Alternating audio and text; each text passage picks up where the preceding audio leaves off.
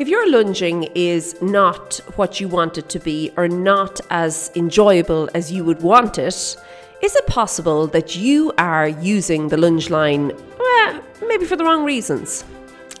The lunge line is not to keep your horse on the circle. Hi there, my name is Orna Leeson and welcome to the Daily Strides podcast. And I know that was like a real bombshell, eh? There's people who are going to listen to this and go, what? Of course it is. No. If you're using your lunge line to keep your horse on the circle, that's why it's not that enjoyable. Like having a tug of war with something that outweighs you by 10 times or more is not going to be that enjoyable.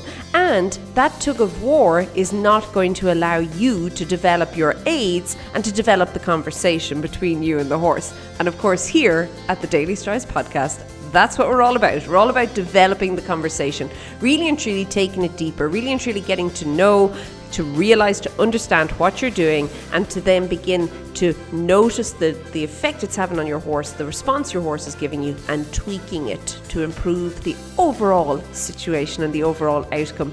And I wanted today really and truly to talk about the fact that the lunge line is maybe different to how you've been thinking about it. You see, I feel that there seems to be two camps of riders. There's riders who do not enjoy using any sort of artificial aids. Well, they claim to. And yet, the same riders go out there and find themselves a rope. But anyway, I digress. There seems to be this kind of move away from artificial aids. And then there seems to be another group of riders. I suppose there's three groups of riders. The other group of riders are using artificial aids, but using them all the wrong way. And then you have the third group who are actually, using the artificial aids the correct way, which is to back up your natural aids. And that is true whether you're on the ground, you're lunging, you're in the saddle, you're long lining, it makes no odds. What you're doing with your horse, your artificial aids are there to back up your natural aids. And the whole kind of aim, if you want to set it as a goal, you don't have to, but if you wanted to set it as a goal, you could actually begin to move towards removing your artificial aids, taking them out of the conversation. And the aid that I want to talk about today to actually help you with your lunging and help you to begin developing contact down the lunge line is an artificial aid. It's the boundary. It's the arena boundary. Okay. Now, a lot of people do not believe in having arena boundaries. A lot of people don't like boundaries. Those same people are the people who normally complain about things, and the complaint is there because a boundary has been broken. Let's be honest. Okay. So if we could just get clear on this and decide that, okay, you know what? Let's give it a go. Let's set up a boundary. Let's do what Lorna says and we'll put it into action. And then from there, begin seeing how that one artificial aid, that's all it is, it's an artificial aid, could then begin to support your natural aids in your lunging. Okay? So how do we go about setting up a boundary? Well, I would say, first of all, that you need to really understand what the boundary is. It's something that you can see, that it's visible. Not only you can see it, your horse can see it too. Very visible, very real, okay? Not just like a boundary in your head. This is an actual physical thing that you're going to construct or build or erect or whatever you want to use, whatever word, verb. You can just get it up there, build it, make it, okay? So I would say that if you're in a field, you could use kind of pegs with white tape. That would help. If you're already using a bigger arena, use jumping stands, jumping uprights and poles to create a boundary, to create a smaller arena within a bigger arena. But there's lots of different ways you can do it. It just takes probably about a half an hour of your time and your effort to get out there and get it done. I also suggest size being important. I would not go any bigger than a 20 by 20. Okay, 20 meters by 20 meters. That's a good size. That's where I'd stick to, okay, for this. Now, from there, I want you to begin lunging and noticing the effect this boundary is going to have. So let's go back to where I want to take this, which is the lunge line, and how the boundary is going to actually help support you to use the lunge line in order to create contact with your horse, okay? So if I take kind of the first example, which is the person having the tug of war, I've seen this. The horse is completely turned in towards the person, like its head is been pulled in.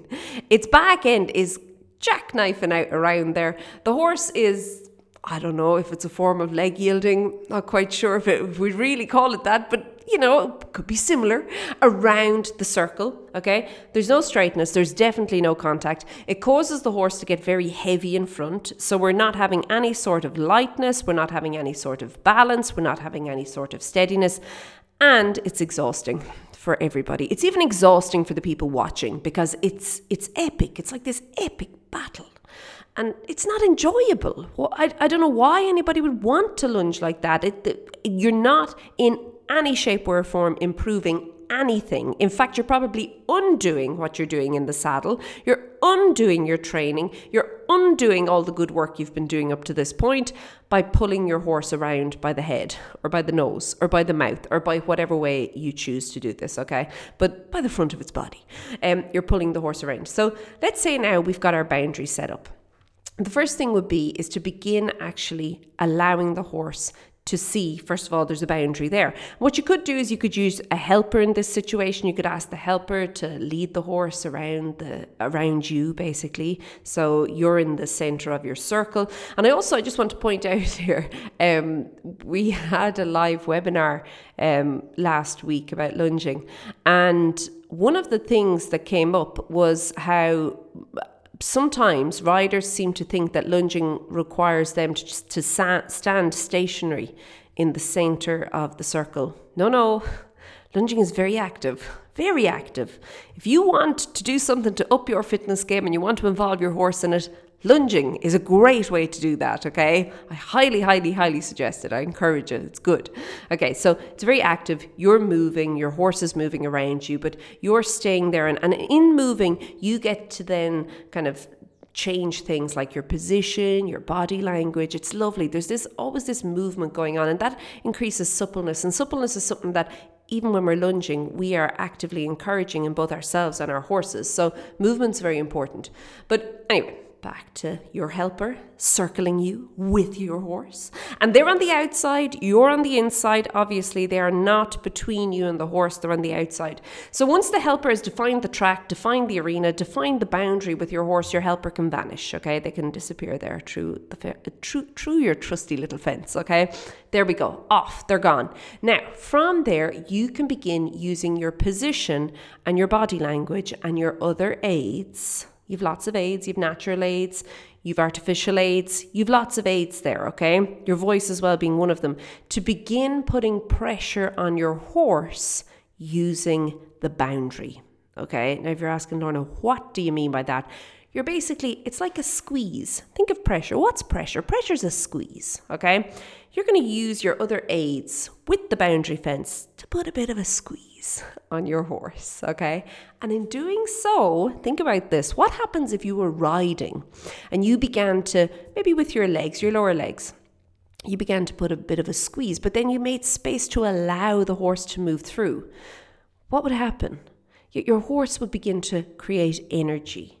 And the energy then is what you want to then begin to connect up in order to actually begin directing the energy. That's how it works in the saddle. You understand that? Wonderful. That's exactly how it works on the lunge as well. You're going to connect that energy up using your lunge line. There you go. You see? Now you're not using your lunge line to actually keep your horse on the circle anymore because your boundary's doing that for you. Now you can begin to actually do the real work. Now you can begin to use the lunge line to really and truly encourage the horse, to encourage contact, to encourage connection, to encourage the horse to begin to work and begin to be more almost using their natural abilities more. You're going to enhance things more with your horse, okay? So hopefully that all makes sense. You understand why you need this boundary, okay? And maybe if your lunging up to this point has not been what it should have been or what you wanted it to be, you're now a little bit clearer regarding the boundary, regarding all of this. And if you would like more help with this, I'm going to invite you to join me inside of Connection. This month, we are talking about the half halt on the lunge specifically. We're actually doing the next 3 months are going to be all about the half halt. We transition into the saddle next month. But the half halt on the lunge is what we're talking really and truly about this month. And I'm actually doing a full live training tomorrow. So if you catch this this on the day that it is published. It'll be tomorrow being Tuesday the 6th of October, a live training on how to actually begin developing your contact on the lunge, and I would love for you to join me there. So what you can do is you can pop on over to stridesforsuccess.com/October, and you can find all the details there to join me inside of Connection. Lunging really and truly has the power to not only transform you as a rider, but also to transform your horse. It transforms the whole conversation. You get to have the conversation from the perspective of the trainer, not from the rider, so you can actually see in real time what's going on. And really and truly, if you take anything from this, go out, set up your boundary, and think about how then you can use the boundary in order to really begin having the conversation with your horse. Okay, have a great week, keep well, and I'll chat to you soon. And once more, if you want to join me inside of Connection, you can do so over at stridesforsuccess.com/October, and it's cancel any time. So if you don't like it, you can leave. No hard feelings. Have a good one, keep well, and I'll chat to you soon. Be good. Bye.